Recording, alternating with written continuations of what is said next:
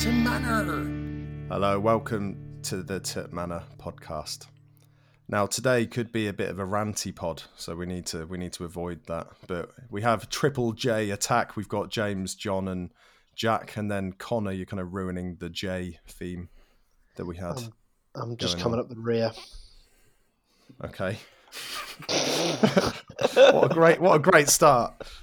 Do you want to change your name to a name beginning with J? What would tickle your fancy? Jordan. Oh, that's a bit. I was going to say Jason. I think you suit Jason. Jason. No, that just reminds me of the serial killer Jason. Really? For me, it's a Power Ranger, the Red Ranger, Jason. No? I don't want to be red. I don't want to be associated with red. Okay, true that. No. All right. Keep away from red. Anyway, no dinner chat tonight. Let's get into it. We're going to talk about quickly, probably summarise the Peterborough game, given it's been a while. Jack and John were at the Burton game last night, freezing their toes or whatever off. We'll wrap up what's gone on around League One over the 2 game weeks that we've just had. We'll preview Sunderland and Wimbledon. We kind of forgot to preview Burton, didn't we? I think on the last pod. I guess we just didn't know when we were having the next one. So there you go. And then we'll have a wrap up at the end and give a couple of shout outs out. I'm conscious, actually. I asked a few questions on the pod account at one point and we got a load of good responses, and I've forgotten to consolidate those down and get ready to dish them back out. But, oh well, we can move on from there. Not much news, so it's not going to warrant the non-illegal news intro. But, Jack, there was a couple of things going on around the academy and youth setup. Yeah, I think just a brief summary of it. The youth team league kind of finishes around now and kind of then restarts again. So we've decided that all the second year scholars who are up for pro contracts will go out on loan to play, quote, men's football, and then we'll beef up the youth team with the under 16. So a few of the kind of players who featured on the bench or played a few games have gone out on loan. I think Fabio Lopez has gone out today to Rushden Diamonds, or the Phoenix Club of Rushden Diamonds. The likes of Nico Jones, etc., will be going out as well. So it's quite good because I think we've seen that those lads who's been at Oxford City, who came back and played in the Senior Cup game the other week, got good reviews. So I think it makes sense to get young lads out and play men's football, and then hopefully we can gain from it in the future. It certainly helped Shandon Baptiste. Yeah, Nico Jones, it'll be good to see how he does in men's football rather than he's currently focusing all his effort on trivia, I imagine still, if that's still a thing with Faz. But yeah, Rushden Diamonds is an interesting one as well, isn't it? That's been haven't heard that for a while, but I remember going to their ground. It was definitely around Christmas at some point, only for a game to get called off. That's exactly. I was going to say that. I was definitely going to that game as well. I was with my dad. I was in the car. I remember it like it was yesterday. Just hearing it on the radio and going, okay. So we just turn around at this junction, just go straight back home again. Yeah. I think it'd be a good move for Fabio Lopez though, because I think the lad's got a bit of talent. So it'd be nice to see him playing some men's football. What about Spazov? Isn't he a up and coming superstar? Yeah, I think he's just back from injury, so whether they'll keep him playing in the youths to build his fitness, I'm not sure. But there's a lot of talent in that group. It'll be interesting to see how many are kept on for next season. Yeah. Other news from today, Simon Grayson's departed from Blackpool. John, you were making some good points before we just started around this decision being a bit bizarre. Well, this was literally this afternoon, and it is the club releasing him from his contract, and we previewed only 2 games back how many players they brought in on loan or permanently to then get rid of a manager 2 games after that. You probably made a lot of promises to these guys, and then to do that seems very weird. So there must be something going on there. And if I was Blackpool, I'd keep Grayson. You know what you're going to get with him.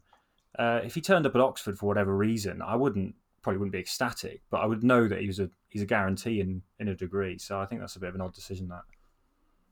Yeah, odd one. Right, on to the football.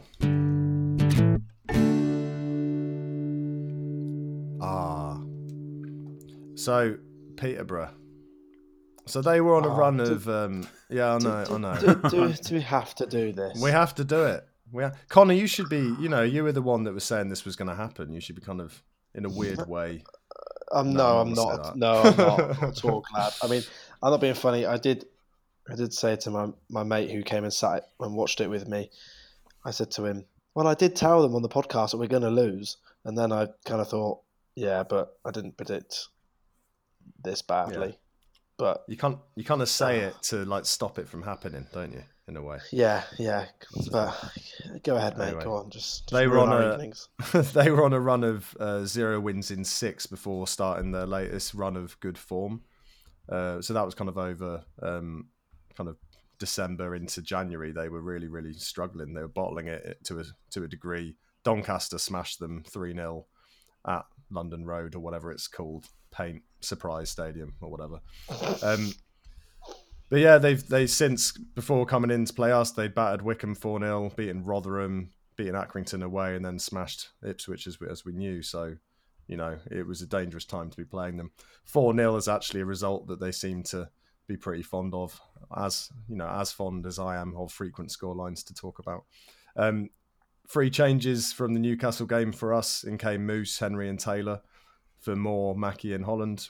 I think we called the 11 on the Tip Manor account, but I think the only change we had was we thought Henry might be back in that kind of right wing role, given how well Sykes was playing in the middle of the park. But I think the lineup, again, John, fair to say that we're pretty happy with that in terms of having I think on the Yorkshire Yellows group, everyone seemed pretty positive. Yeah, definitely. But the surprise you mentioned about Sykes and Henry was I would have definitely had Henry out on the right, but actually it does have its merits to sort of interchange those two quite well. So yeah, it's good. It was all good. Yeah. First half, not to go into too much detail, but we actually started, and Connor, back me up on this if you want, but I thought we started pretty well. Our possession was kind of purposeful, playing it around at the back, but they were pressing so high, they were kind of coming onto us, therefore it was creating space elsewhere, and both teams were pressing high, but we were playing pretty effectively. Didn't seem to be I guess they weren't causing us too many problems. But I guess that was probably the first 20-25 minutes, but I was reasonably happy that actually this wasn't going to be a bad day at that point. Yeah, I think Dickie saw quite a lot of the ball, didn't he, during that period? Yeah, he was doing the thing where he kind of takes it, brings it out a little bit. But I felt at that point in the game we were playing through the lines, and that's something that seemed to dissolve once Peterborough took the lead, and they took the lead in the 35th minute or something. Brannigan decided to do something that was just bizarre, and KR did dig him out afterwards, and Brannigan admittedly put his hand up at half time when he came in, apparently, but he just played a pretty nice kind of through ball to Peterborough. They eventually played through Dembele, who looked a very tidy little player, and he just ran through and beat Eastwood. I thought Dickie was caught kind of similarly flat-footed to how he was caught out at Rotherham. Do you remember Rotherham's second goal where it's like punted from their own half over everyone's head, and Dickie was kind of not sideways on, and then they just kind of ran on and lobbed Eastwood? It was similar. I think the only defence I have against that is in the vein that the goal came from. We're in possession of the ball. Brannigan's in possession of the ball. You're not expecting a defender to be on his toes, like and getting his body shape right necessarily when we're in possession of the ball. And I think the fact that Brannigan gave it away so quickly and they turned on us, straight away and stuck the ball through, It was almost like he didn't have time to react to it.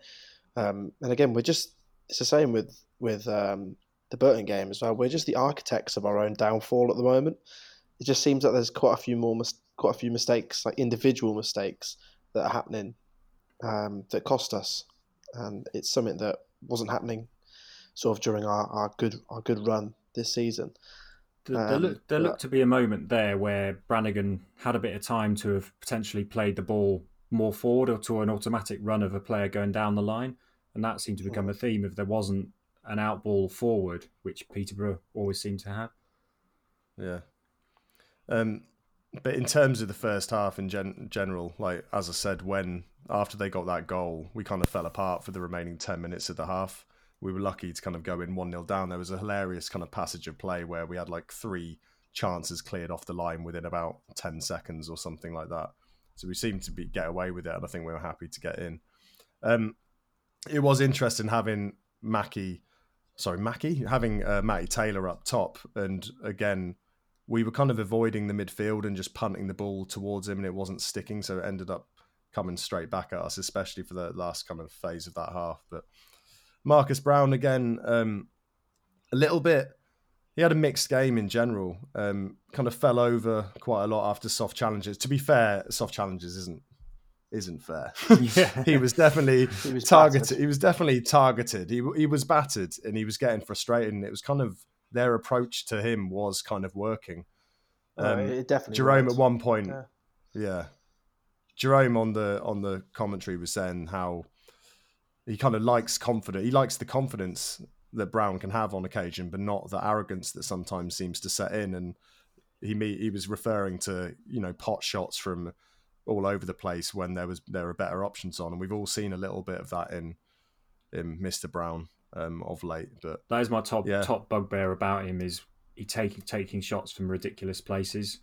But equally as well, if they're going to double up on him or target him, then in theory, this probably point will come up again and again. There should be space elsewhere that we should get the ball to, and almost use him to drag other players out of the way.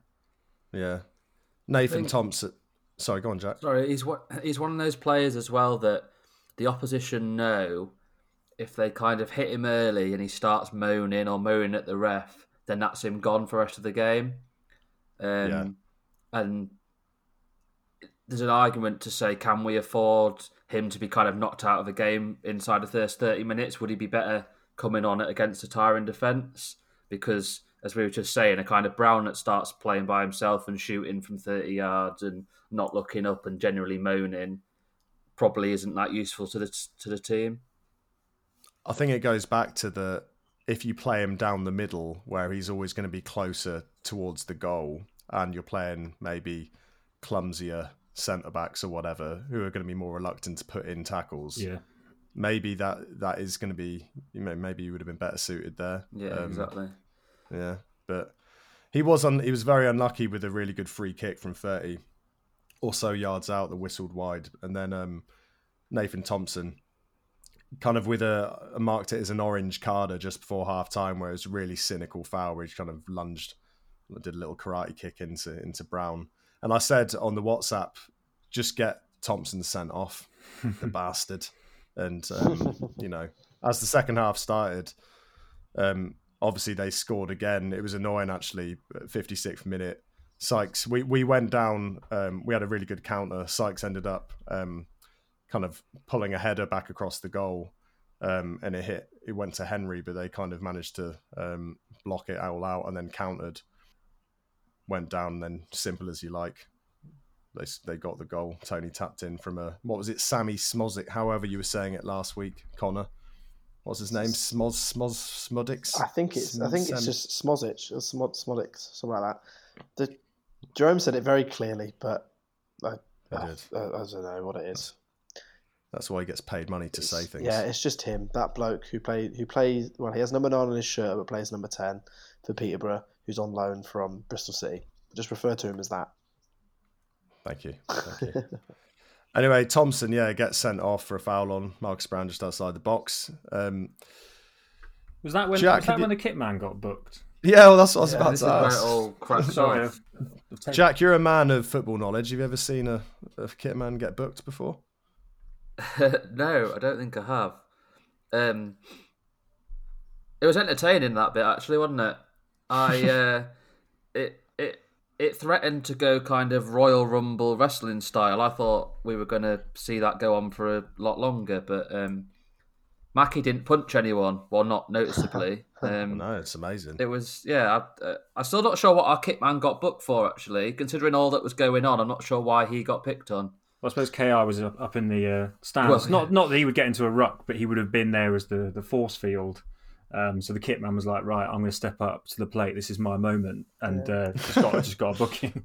I think maybe, I imagine it was probably some of the words or choice of language that he used that probably got him in the book. To be fair, because from what it looked like, I didn't even see him involved in any of the little sort of shenanigans that was going on. He must have just shouted something at someone, something like that. But yeah, it was certainly an interesting one when the ref walked over to him, and I was like, as if he's booking our kit man. Like that just looks so tin pot, doesn't it? Eastwood's distribution, Connor. Did you notice any of that? Yeah, it was dodgy, just to say the least. And that trend clearly carried on into Burton as well. To be honest with you, I've actually one of the trends I think we have noticed is actually since Archer's left, perhaps some of this distribution has cost us. I think Jordan Archer, one of the things you could praise him the most about was his distribution and his footwork and his ability on the ball. Yeah. And I think actually there were quite a few Oxford fans that were quite critical of him, and I thought he was very good for us. And yeah, I don't know. I've kind of lost a little bit of confidence in Simon Eastwood in recent weeks, to be honest with you. I think this links back to something we'll talk about in a bit, about the kind of obsession of playing it across the back four a bit. Last night at Burton, which we'll touch on, I don't think they went back to Eastwood too many times, almost like they've either been told not to or that they don't trust his kicking, or at least he does look terrified with ball at feet, whereas Archer did look so composed. And it's never been a strength of Eastwood's game, to be honest. He's always been known for his shot stopping. His distribution from the ground is often not great. At Burton, you could hear him shouting like "Forward, Rob! Forward!" as in to Dickie. And all right, he got one on his left foot that was never fun if it's your wrong foot. But there may be something there. It's an interesting one with him, really, because you get the sense that we might be coming towards the end of him, probably more from a contractual issue and moving back up north and that kind of stuff. But I hope not, because as we've talked about in previous pods, he's got a hell of a lot of credit built up. But as we say, there's a bit of a trend there, but it's not much we can do about it. Well, nothing we can do about it, but you know what I mean. So whilst we had a player advantage, we didn't seem to take advantage of it. And to be fair, Peterborough's pressing continued on even whilst they had 10 men, and they were still pressing right from the top rather than sitting back. And then they got their just rewards near the end. They had a free kick, and it was just our luck that it wasn't well hit at all, but Tony managed to get there. Just turn it past Eastwood, and then obviously they got that goal right at the end again from a counter. Clinical stuff from them, to be fair. We did have, John, I think you were saying to me before the pod, the highlights seem to suggest that we had a load of chances and it wasn't as one-sided maybe as it felt when you were watching it. Yeah, it didn't really present that we fundamentally got a bit of a lesson, and that Peterborough were very well organised, pretty defined, had a number of different plans to obviously press us, but we were still trying to do the same things, and ultimately they were playing much better football all round. We just didn't have a plan B, which we talked about quite a few times. But the highlights again were sort of, it gave us the impression there were a few chances and it was quite balanced. Obviously they had the mistakes that were made, but you didn't quite get that sense that you did from the write-ups, from listening to people like yourselves, that it was as much of a demolition job. Yeah. Ultimately, we're playing a team that are probably going to be getting promoted automatically this season. Jack, do you think that's fair? Yeah, well, I mean, they won, was it 4-0 again last night? Yeah. They had their blip kind of, as you mentioned at the start, kind of into Christmas, and this year they've just hit the ground absolutely flying. I think they had one of the best windows, to be honest. The bloke from Bristol City's a class player. They signed a young, talented midfielder in Taylor from Barnet. I think they strengthened where they needed to strengthen. And they could even afford to let Maddison go. They're going to be right in the mix for it. I think they're also the ultimate team up with Rotherham who can expose the weaknesses in how we play, which is to always try and look to play through the lines, which looks amazing when it comes off, but often takes 3 or 4 passes. When we get closed down, we're not able to play it over the top because it's basically, or play it long because it's playing long to Holland, Henry and Taylor, who, no offence to them, they're not Tony in terms of being able to physically win it as well. So I mean, there's particularly the gaps behind the fullbacks that we'll talk again in Burton. So I think them and Rotherham are the league leaders and the sort of teams we just don't know how to play against. Yeah. For the first time in a while, KR did go in pretty heavy in the post-match kind of wrap-up with Radio Oxford. He said, switched off in key areas, weak in tackles. First time he's had to lose it in the dressing room for a while is what he said. He specifically called out players as well. He mentioned Moose, Long, Brannigan. I think Brannigan had a lot of the kind of focus in terms of Radio Oxford saying that he wasn't on it for the whole game, and something seems, whilst he hasn't got a clear injury, it just feels like something's up with his fitness that people can't really pinpoint. But yeah, interesting, Connor, that he's digging people out, but he was kind of doing it in a constructive way, and I'm guessing he's let the players know that that's what he was going to do in the dressing room before he came out to the media. Yeah, I mean, that's part and parcel of his job. You know, he has to be able to stamp his authority on players who are not pulling their weight. I mean, for me, that's part of a manager's job. I mean, obviously, he has to foster an environment where he feels comfortable to do that, and it won't affect the players negatively in terms of like psychology, etc., and how that will then impact their performances. But there comes a certain time where individuals do need a kick up the backside, and that goes in all cases of all walks of life. So I think, actually we have been playing poorly at times, and individuals have been at fault. So him sticking his neck on the line and actually, giving them a bit is well within his right. And I think actually hopefully it'll prove to be a positive thing going forward. Yeah.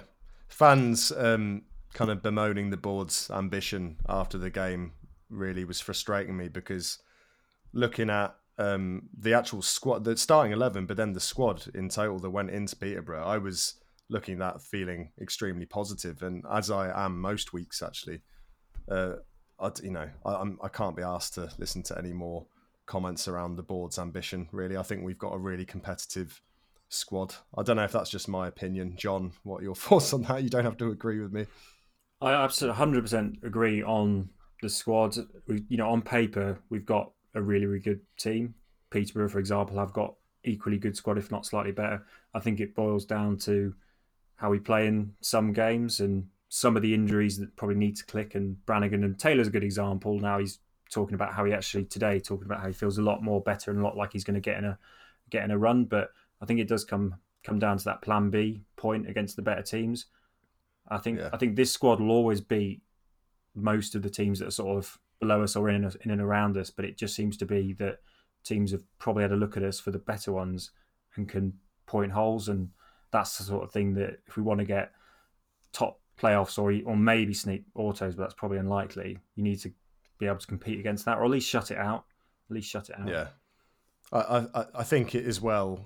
I would absolutely love us to have another right back to provide competition to Sam Long, and probably another striker. And we know that's what the club were going for. But as others have said already, would we really want the third or fourth choice on a permanent contract going into, ideally we wait until the summer and you go for someone with a bit more time, you go for someone with a more long-term focus. So that's the other argument there. I mean, Jack and I had a long conversation about how long is it, can Josh Ruffles really play 60 games before he probably gets injured or has to miss one? And so I suppose, having said the squad is good on paper, I think you're absolutely right at the point about fullback. It's not the strongest in that front, but going forward and in the midfield, and particularly getting onto Adji in a bit, we're not in a bad place whatsoever.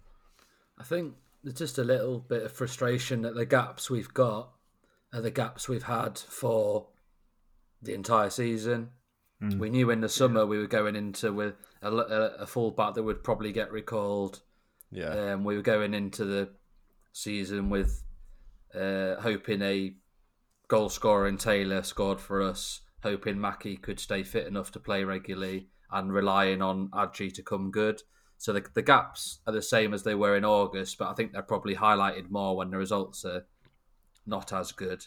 But I agree. I think I said at the start of the season, we'll have a flirt with the playoffs, and it'll be whether we can put a kind of two good runs together. So we shall see. Yeah. Right, rant. Let's move on to Burton.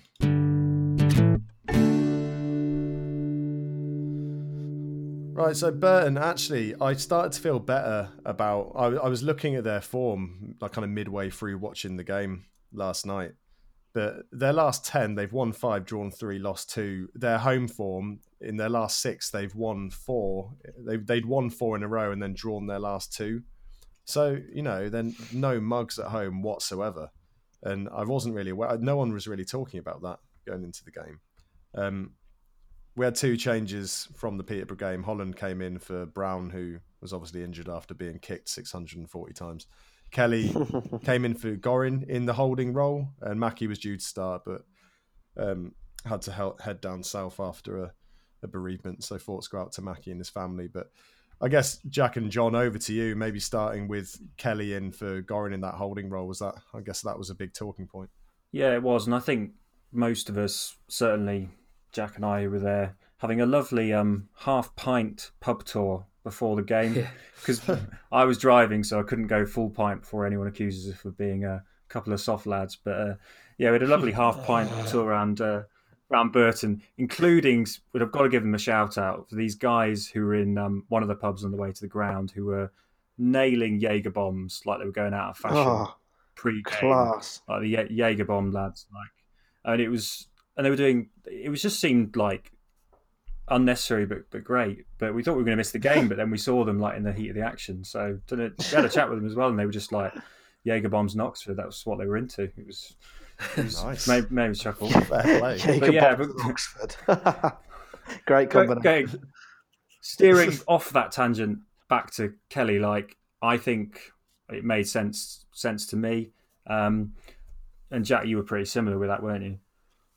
Yeah, I think I said some comment along the lines of, I'm quite confident now that I've seen that lineup. Well, we'd had 5 half pints at the time. Yeah, that's true.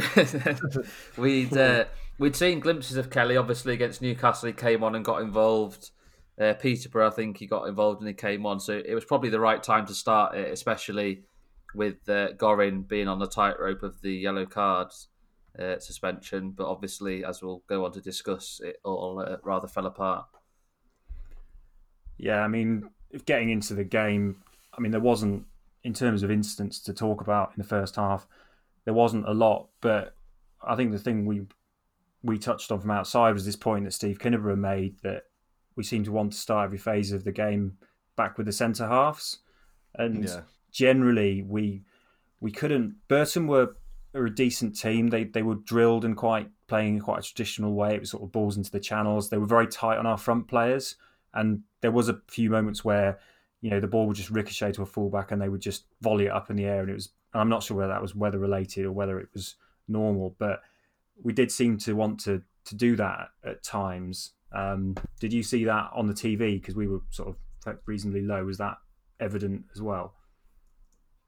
Yeah, for sure. I did the first point around what Kinneborough was saying, though.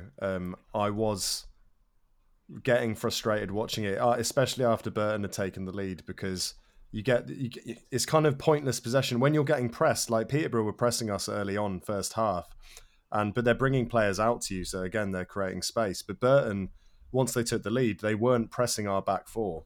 So it's like we're not, by playing the ball around, we're not drawing anyone to us, and therefore it's just kind of aimless possession. You might as well try and play through the lines, give the ball to Brannigan or Gorin and see what they can do. It was interesting because I watched the game and I was thinking the same thing, and I also thought this would be a perfect game for Shandon Baptiste. He'd be one of those players. Come on! I know, but he's just one of those players that would try and break the lines, and I felt like no one was doing that for portions of the game. Kelly he was struggling to find an out ball, and we were just sort of R3 or Brannigan, Sykes and Henry were struggling. They were trying to be fluid and switch around and move, but we just couldn't. It felt like an how we played it earlier in the season, where we didn't quite know what each other was going to do. Yeah, it all felt a little bit clumsy. Yeah.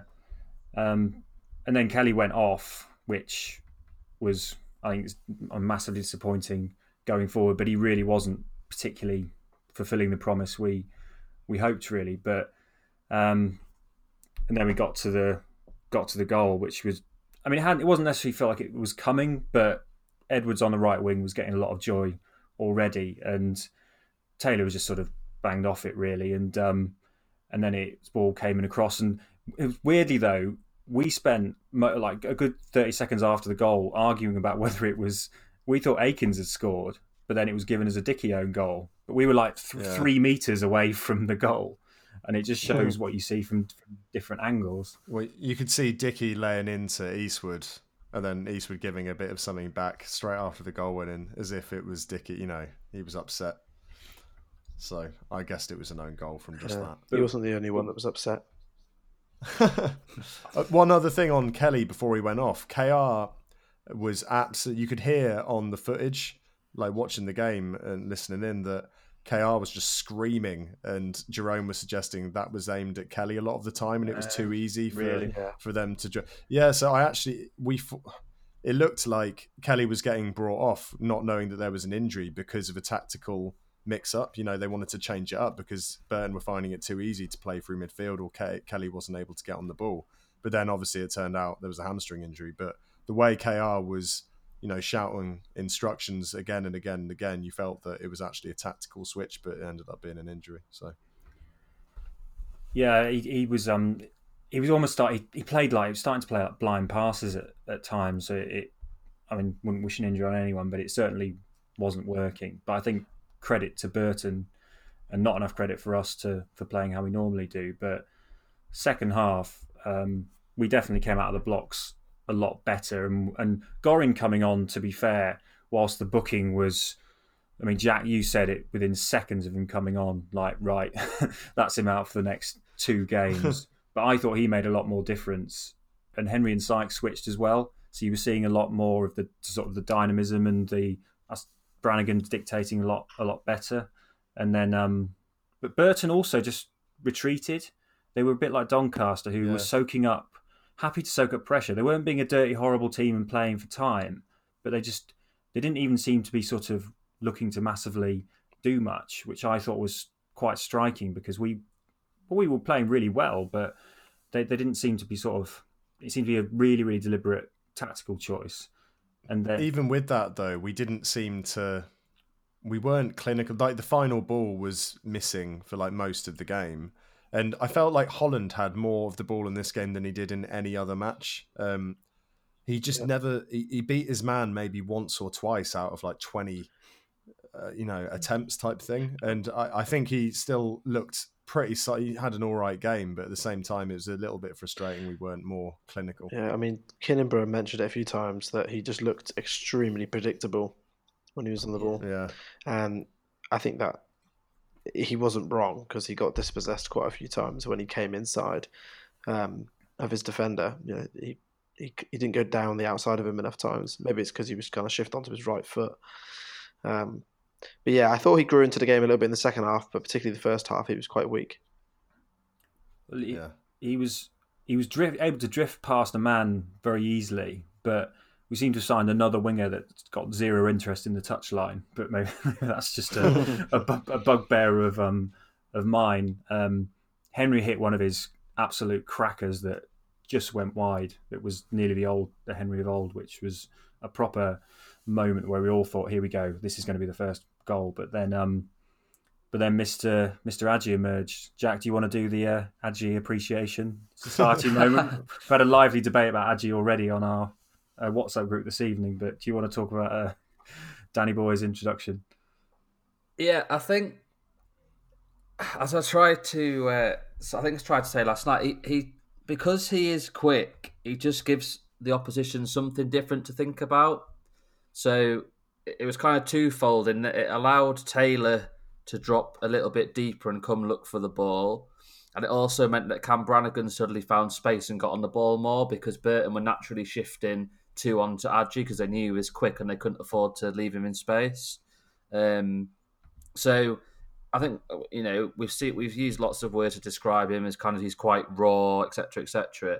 But he does present something different for the opposition to think about, and I think his introduction last night did help us, because it meant the key players got on the ball a lot more than they were doing. Yeah, the ball was being rotated so much quicker when he came on. And it's just simple things like he just ran at a defender, a slight glance of his shoulder, and then was just taken out, which Taylor can't do that per se. So it definitely added something, and obviously it was a quality pass from Taylor, and then Aji, well, to be fair, the second keeper nearly saved it, but it sort of took an eternity to fall into the back of the net. And then we had nobody stood in front of us. So it was like, are we just going to pile forward, or are we just going to try and stand still? But on the pitch. Yeah, exactly. It was a brilliant moment. And then he did his comedy sort of weird half celebration type of thing, which must have looked even worse on TV than it in terms of its awkwardness. But it is interesting. You're right. That pass from Taylor was fantastic. And it's weird considering how Taylor was struggling to get involved in this game and at Peterborough for so long, how he came out of this game with a goal and an assist. It was interesting. But one thing we haven't mentioned as well, Cam Brannigan, of all the players that we're looking for, when we're kind of struggling 1-0 down, not being clinical, we're struggling to create kind of clear chances or even half chances. He was the one that stepped up.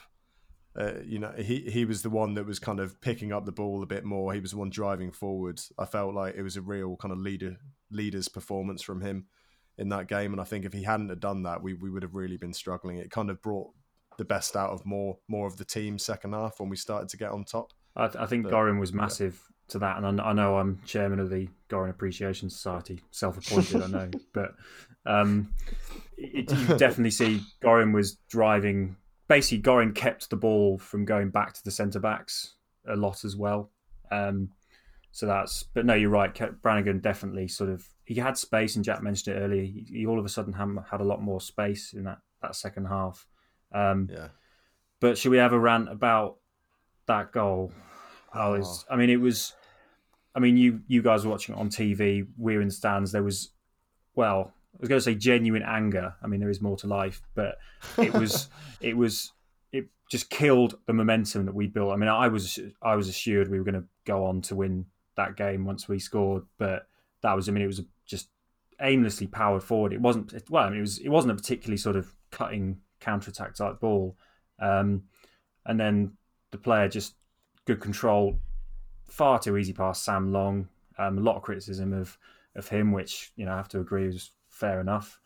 And the guy, good finish. But I mean, it must have looked, Connor James on TV like even worse than it did down the other end from us in terms of defending. Go on, Connor. Let loose. I was watching the game, and in a flash of an eye, the ball hit the back of the net, and it was just so frustrating to watch how easy it was for them to literally turn the possession over so quick and then bang, back of the net. It was, and I think Sam Long we talked about Dickie earlier about kind of in terms of his footing and wasn't on the right side, etc. Sam Long barely put any attempt in to stop that player coming on the inside of him, and that's what frustrated me a lot. And I remember rightly, and I'm sorry for the profanities, but I put in the group chat, I just put "fuck off, Sam Long." I was like, if that's the way you're going to defend, I was like, what's the point? I was quite critical of him. I'm not saying it wasn't necessarily just his fault, because it wasn't, but it did frustrate me quite a lot that he didn't even get anywhere near him. It was just far, far too easy. And it was one of those goals where we were pressing, we were doing well. It was one of those goals that I just think it could have been easily avoided. And if it was avoided, I reckon we probably would have gone to win that game. So yeah, it was frustrating. And I'm sorry, Sam Long, if I've dug you out too bad. But that was just my thoughts. I think a lot of people were calling out that over the last few games he's really stepped up and has really plugged a gap that we didn't think he was capable of plugging. But yeah, as we've all said, we were absolutely on top, and with a bit of kind of shrewd, just clinical defending, we were probably going to go on and win that game. It was actually just his positioning, and he got a bit flat-footed and didn't expect the guy to cut in, which was always the most dangerous thing that you could do. So I think that's why there's such a critique. It's the fact that it should be relatively basic defending, and that's the thing that KR said in the past, is that Sam Long's the best tackler in the whole squad type thing. So it is a one-off, and I think, I was furious, but everyone makes the odd mistake. It's just when it's at that end of the pitch and that close to your goal, it can be, crucial. It was frustrating. I mean, Murphy was one of the best players on the pitch, and he's come from Rangers and he's just got a knee ligament injury, so it's kind of a rehab at Burton job and move on. But yeah, it was just frustrating. Though we pushed back and the moment definitely lost 5-10 minutes of momentum after that, but then got to the end and off the corner, Gorin Fair was brilliant recovery to get this back, and obviously Dickie powers it in. I think half of us thought Dickie had scored, and then Taylor got ahead, and really great celebration, and it was kind of straight on with it to try and nick another one, but there just wasn't enough time really. So it was just, I don't know, we'll get to what we think about in the broader context, but I mean... Did you like Adam Slade's Chewbacca impression on his video? That was brilliant. Yeah. Well, I was literally stood next to him, so I got Chewbacca in the ear. Brilliant. So there we are, really. Jack, you put down a few pointers from this game. Do you want to whip through them? Yeah, I think it kind of links to that first half, second half kind of paradox that we had. So Holland, we've touched on losing the ball quite a lot. One thing that really irks me about our system this season is that we don't seem to swap the wingers very often. Even just for 5 minutes, put Holland on the right rather than the left, or vice versa. We don't seem to do that. I touched on Taylor. Kind of came into the game in the second half. In the first half, there was this kind of almost a bit of a tense kind of: are we trying to take a risk and go for it, or are we trying to keep the ball? And I suppose after Peterborough and the kind of Brannigan mistake, it's not surprising that players looked edgy on the ball. But I suppose that's a risk with how Robertson wants them to play, that we like to pass the ball, but eventually there will be a mistake. I had a little mini rant during the game. This has been my favourite one of the season, is how narrow our fullbacks are when we're attacking. There's almost this kind of gung-ho style approach where they're both narrow and over the halfway line, leaving masses of space out wide, which teams like Peterborough do capitalise on. Burton weren't good enough to do it. And just to me, it feels a little bit more risky. Now we're into game, 30 or whatever it is. Teams do know we do that. So it was a free pass for Burton all night to know where there was space, just to run into, or for Akins to carry the ball out to. So they couldn't exploit it, but it was like, if in doubt, there's going to be some space in there. But it's clearly tactical. And it has worked earlier in the season, but it must stick out like beyond the sore thumb now, really. But yeah, there we are. Ford had a really good cameo when he came back on, and I think he could be a really interesting player going forward. And me and Jack both turned to each other when he delivered a corner, and were like, "That was a decent corner, wasn't it?" We were thinking of you, James, with your corner obsession. Love a corner. But it was it was the sort of delivery that we've been missing all season. It was whipped with intention. It was weird first half. Kelly had a couple of corners and they looked awful, as in they kind of dropped down at the near post, and they both just went right the way across the goal twice. It was really bizarre. I don't know if you remember that, but I just remember thinking, that's a terrible corner. Oh, look, that's a great... It just happened twice. It was strange. Yeah, so I think looking ahead, we've got the challenge of Gorin, in the most predictable thing ever, was booked, and Kelly's gone. So what do people reckon about midfield for Saturday? Connor, what would you do? I'd like to see George Thorne, but I imagine that will very much depend on his fitness levels. I think we'll see him feature at some point, but I don't know if it will be for a full 90 minutes. It was interesting how I think Jerome mentioned, and also actually James, you mentioned it in the group chat as well during the Burton game, about playing Mousinho as a defensive midfield player and bringing in more. And that's obviously an option, but I'm against the opposition that we're playing against. I think I'd rather see George Thorne in there.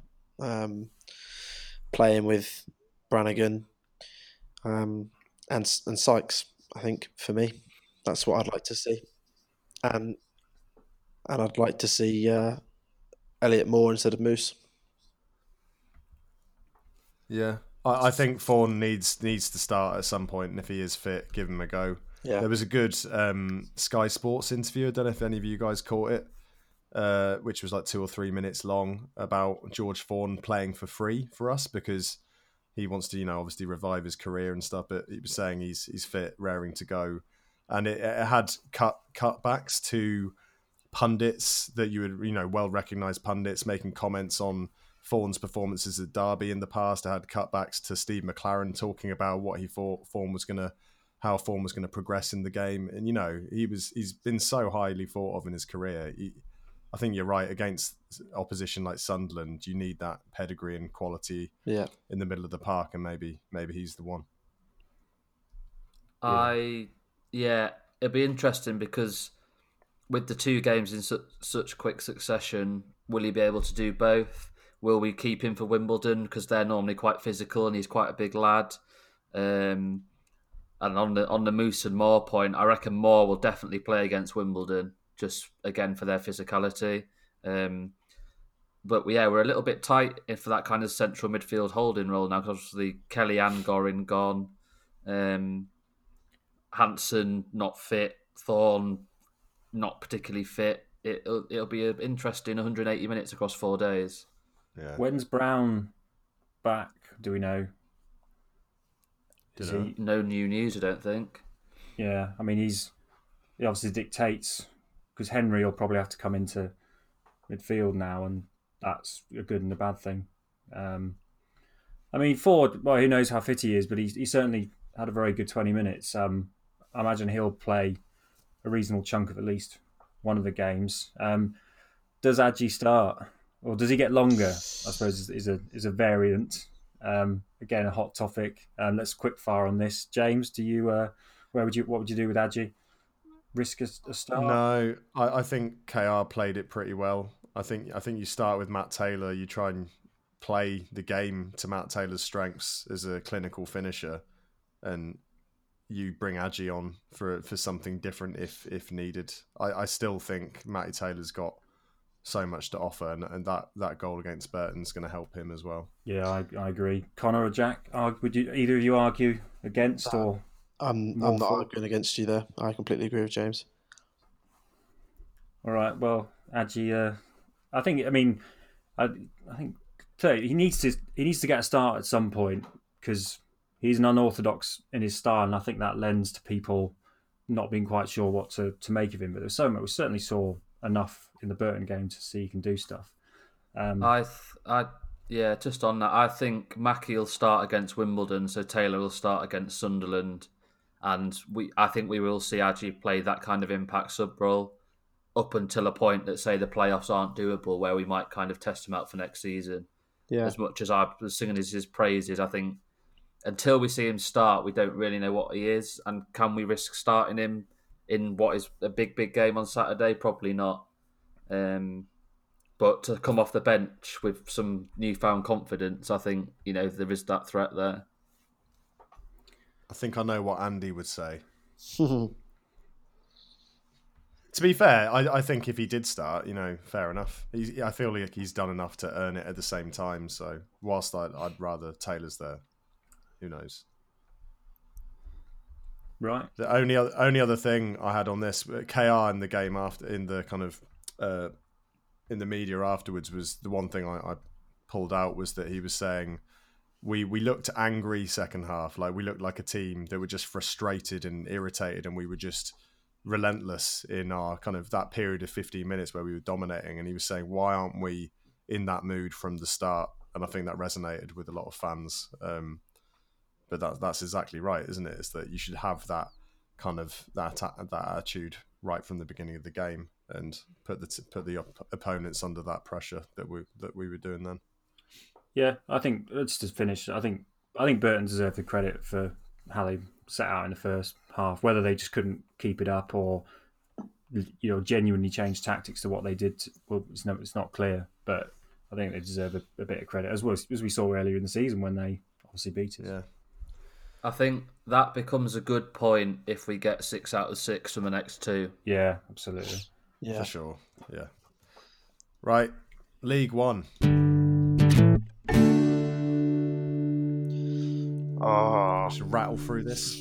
yeah. I think obviously we've just discussed a Saturday Tuesday fixtures, so we're going to do that for League One. But I'm just going to point out a few games, and then we'll just have a little chat about any of the notable results instead of me rattling through a load of them. So obviously on Saturday, I think one of the big stand-up results was Sunderland's 1-0 home win over Ipswich, which was led by Chris Maguire's wonder strike. It was a good goal on the 81st minute. And I don't know if it's just me, gents, or do you kind of miss Chris Maguire a little bit? Oh, Nah. every day. No. Don't dwell on it. Move on. I do. I miss him. Of course I miss him. I don't want to talk about I him. know you don't have to talk about. God, right. I've touched a nerve there. Clearly, I think another notable results, I guess, that were around us were Fleetwood's 2-1 victory over Wimbledon, which was another relatively late goal with Paddy Madden scoring on the 81st minute. Obviously, Peterborough United beat. Oh no, we won't mention that one. And then I think finally the Wycombe, Wycombe Wanderers 3-1 victory over Bristol Rovers was a big result for them, as they obviously sort of halted their slip. On to Tuesday night's games then. Funnily enough, just quickly, you got Coventry winning in the last minute at home to Bolton to keep their run going, and then Portsmouth also kept their unbeaten, or their winning run, actually, not even unbeaten, their winning run going on Saturday. But obviously that came to an end last night, didn't it? Yeah, which was what I was going to jump to, so thanks, James. Sorry. Thanks, mate. Thanks, you saved my back. So Portsmouth obviously were overthrown by Coventry City on the 84th minute, which was another relatively late goal. And Coventry really are flying at the moment, aren't they? Undefeated in 5, and they're doing really well. I think another one of the notable results, which is interesting, is Peterborough knocked 4 past Southend. Not that that's any surprise given their opposition, but the fact that Peterborough keeps scoring this many goals is quite frightening, actually. And I think we said earlier that about Peterborough United's chances of going up this season, and I certainly tip them because I think they've got an incredibly strong squad. Other notable results in the league: Sunderland's 3-0 victory over Rochdale. Maguire didn't get on the score sheet. Wycombe Wanderers fell to a 1-0 home loss to Fleetwood Town. So Fleetwood again doing relatively well, and they've won their last 3, which sees them go above us. I think other notable results on there include Doncaster Rovers. That's the one. I don't know why I was looking dead at it and I couldn't say it. Doncaster Rovers 2-1 victory over Bolton. I think in terms of the league table, at the end of these the Saturday Tuesday fixtures, we find ourselves down in 10th. On 45 points, and if you look at the teams around us, the only other team who looks like they're kind of slipping down a little bit are Ipswich. Their poor run of form where they haven't won in 4. I think Wycombe have lost 3 and 5, but they've nicked a few. They've nicked a few wins in between that. So other than ourselves and Ipswich, other teams around us look like they're kind of coming into a good stead of form. I don't know what you boys think about our league position at the moment. I put in the 2019. So we were the champions of League One through the calendar year of 2019, which I think we should get a reward for, a trophy potentially. Yeah, maybe. But we're in 2020. We're not doing so well, and we played 7 games. We're 18th in. If the season began from January, we'd be 18th in the league, and guess what? Southend would be above us, which is it's a horrible reality. That was Sol's plan all along. I knew he was the greatest mind in football. But we were second in the league coming into, at the turn of the year. And I don't think it's all doom and gloom. And a lot of people have been talking around from this point onwards, you probably need to be getting around 70 points to get into the playoffs, which correlates to like 1.6 points per game. And that does start to sound actually quite difficult to do. Like, you really need to be on, you can't really be that inconsistent to be doing that. As we talked about on the last pod, these two games we've just played were the tricky ones. Well, all right, Sunderland is tricky at home, but I think we're probably quite good at home. But the ones after that are all in the winnable space, so I think we can have a panic in 2, maybe 3 games. Probably. Well, like AFC Wimbledon at home, if we don't win that, then you probably don't deserve it. But I think what's slightly ominous looking at the table is all the teams beneath us, bar maybe Gillingham and Burton, are probably where you'd expect them to end up. So we're kind of bottom of the league of teams who might go up. But I think it can change pretty quickly. And we've got a game in hand as well. So there's potential there. Cool. We done, Connor? Happy days? We're done. Wow, not quite happy days, but relatively concerned. Well, no, I don't know. Maybe I think I'm overreacting a little bit. I'm not ultimately concerned in terms of where I think we'll finish. I do think we will put up a good fight to get in the playoffs still.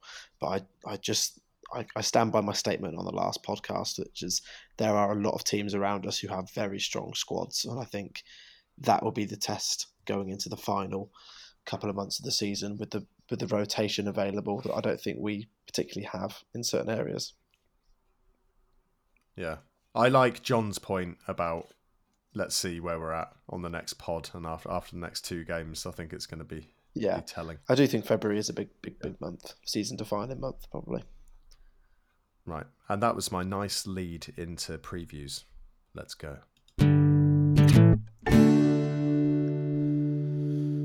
Right, Giacalini, Sunderland.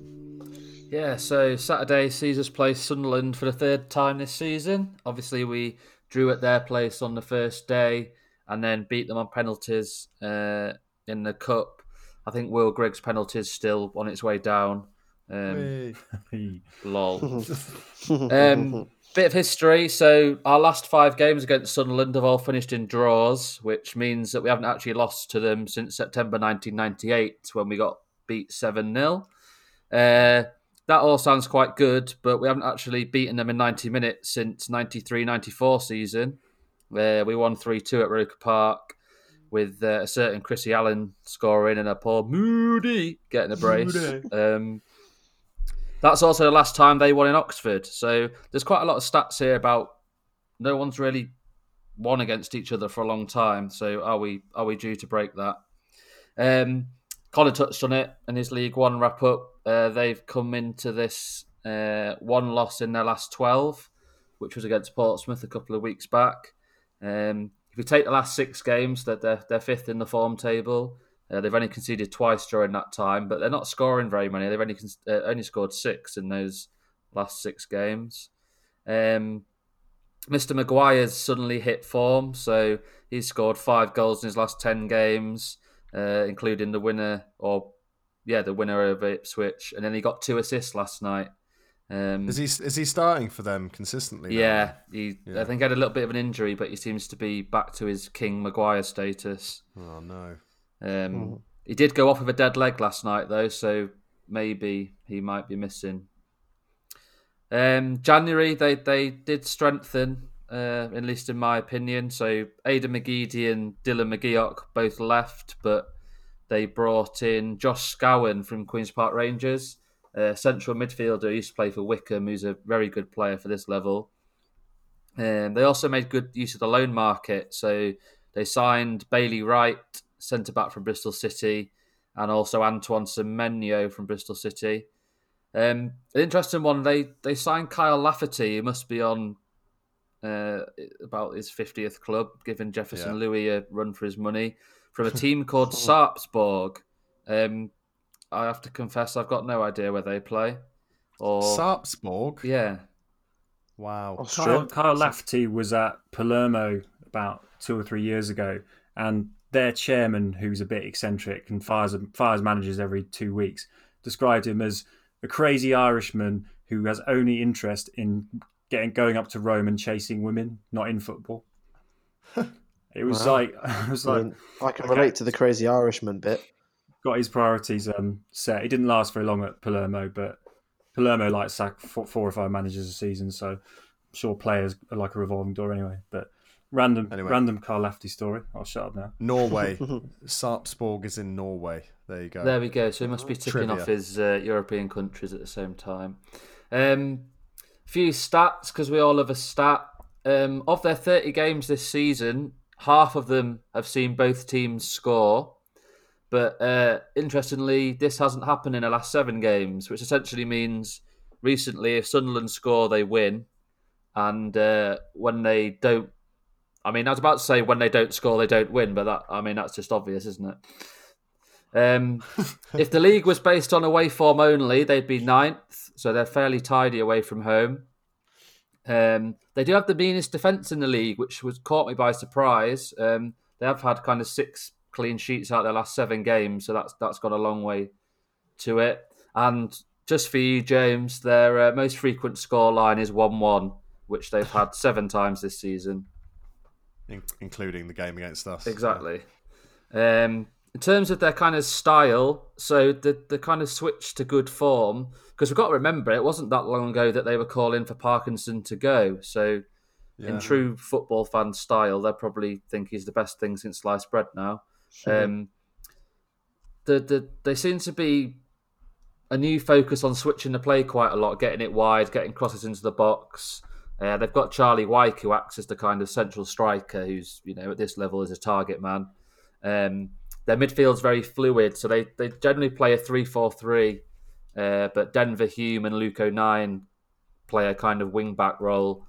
Chris Maguire and Lyndon Gooch support Wyke, and I think as a kind of midfield 4 and the 2 wider players, they're all very interchangeable. The Rochdale manager after last night's game described them as relentless, and he made a point that their back 4 or back 3 kind of sat on the halfway line for a lot of the game. So that, if Marcus Brown's fit, maybe we can capitalise on that, because I do think they'll come and have a go on Saturday. Players to watch, we've mentioned Maguire, he seems to be back in form. Lyndon Gooch, who scored twice last night, he's got 9 goals and an assist from midfield. And then Bailey Wright, who they signed in the window, Australian centre-back, he's already being called the signing that could get us promoted by Sunderland fans, forming a great partnership with Jordan Willis. He's played 4 games, they've kept 3 clean sheets. He's a big threat in the air as well from set pieces. I think it's going to be quite a nervy game. Obviously, the draw last night probably puts a little bit more pressure on it for us. And equally, if we were to win, we'd go 3 points behind Sunderland with the game in hand. So there's a lot on it. I do think we'll win. I think it'll be a proper nervy, scrappy, late win. Probably 2-1, because we do look shaky at the back, and I think they've got the ability to open us up a little bit. Connor, what are you thinking? Again, I'm relatively sceptical.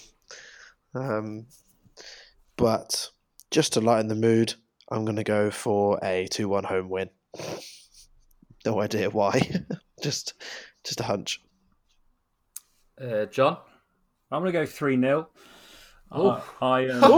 Okay. Yeah, Wait, none of you were expecting that, were you?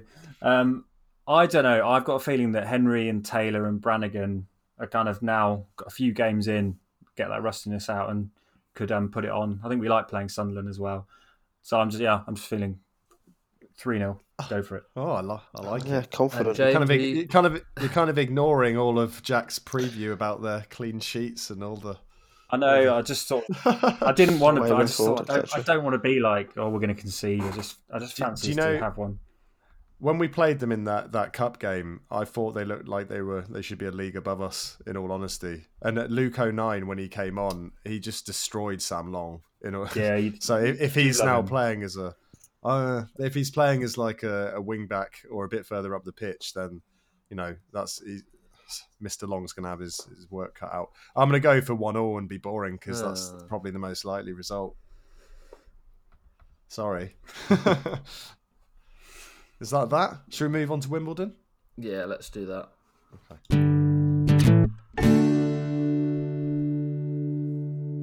A must win, John. Absolutely. I feel like I've got a less sexy preview to do after all that history and that Jack went through. But this is the game that was rearranged from January the 17th when we got Newcastle in the FA Cup. But even then we played them on 29th of December, I think it was.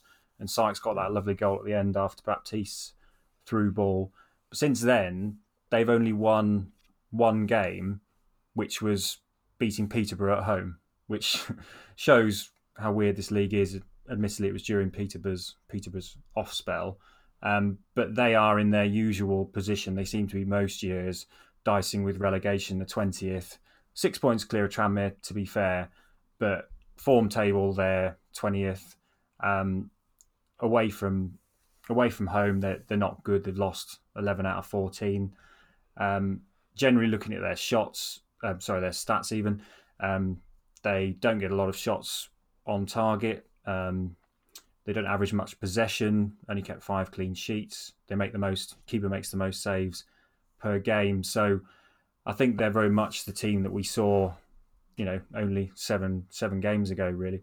They did draw with Ipswich last night, which Connor mentioned, which is a decent result. And they've got Rotherham on Saturday, so they'll be knuckling down for a tough spell. January transfer window activity. I can't say I'm particularly aware of any of these players. They've brought in 4 or 5 players, mainly youngsters. Sean McLaughlin from Ipswich is a young midfielder. Michael Felivi, who is coming on loan from Watford, who's played once in the Premiership, who's a striker. A couple of other loan signings, and Ramsdale from Bournemouth, and not the goalkeeper, I'm assuming, and Steve Seddon from Birmingham, and another guy, Dylan Connolly. I think it's a mixture of adding a bit more youth into the squad, but they did lose their top scorer, Marcus Force, to injury, so he's now back at Brentford. So I think that's just a bit of... I can't imagine it. It's a pretty tough sell to get players to go to a team that's 20. Yeah. So I think they'll be they're mainly sort of under 23 type players, and who else is available. But in terms of their team, Joe Pigott remains a threat, and he scored against us in that last game. Max Sanders in centre mid seems to be getting quite a good write up on loan from Brighton, but they still tend to focus on a 3-5-2, and it's likely to be a bit of a battle and stay in it as last game, really. And I think we just need to bide our time. As I think, James, you mentioned it, Mackey's definitely an option. Elliot Moore to come in. So I think the other thing to mention about AFC Wimbledon is they've recently launched what's called the Plough Lane Bond. So they're about to move. Well, they've built a new stadium, but they've run into financial challenges just when it's about to get completion. There's a theme emerging here.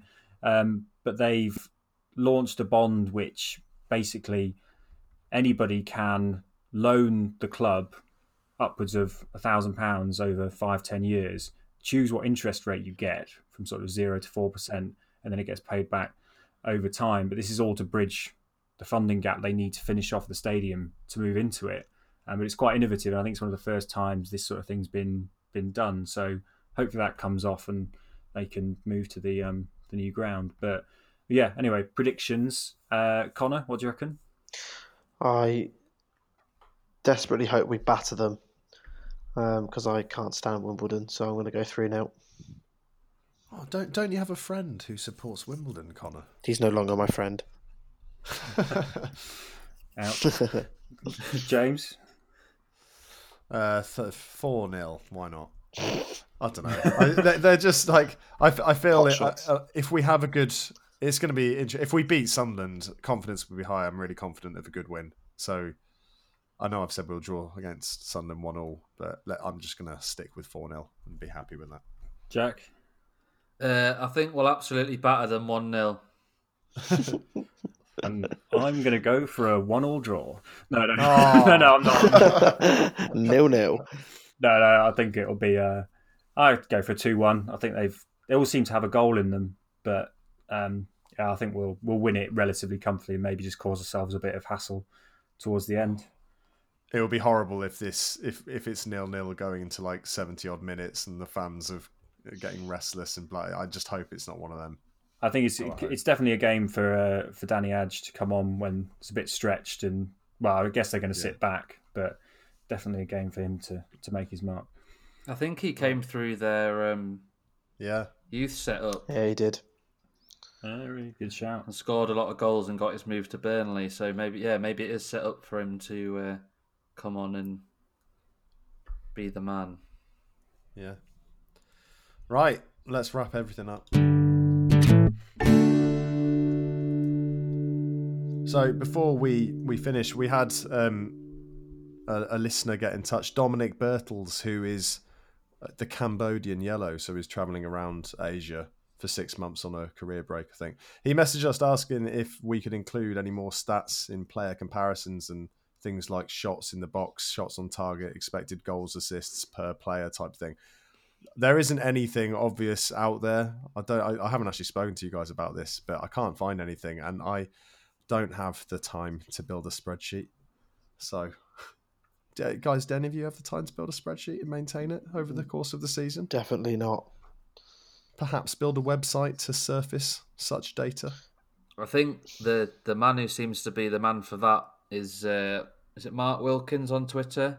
Yeah, who runs the OFC chat. He seems to use a lot of data through a churning site called Tableau. So he definitely seems to be stat man this season.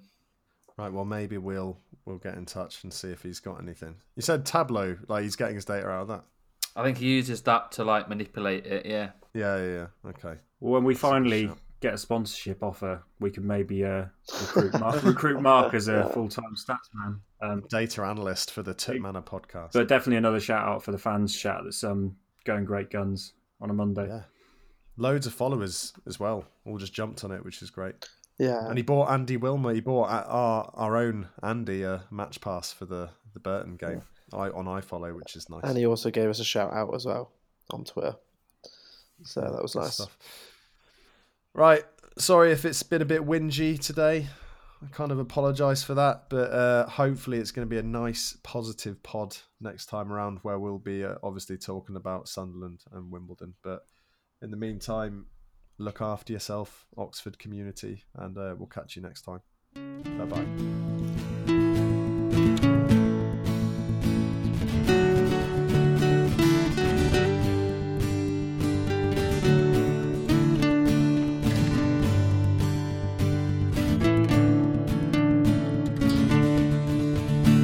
Yellows.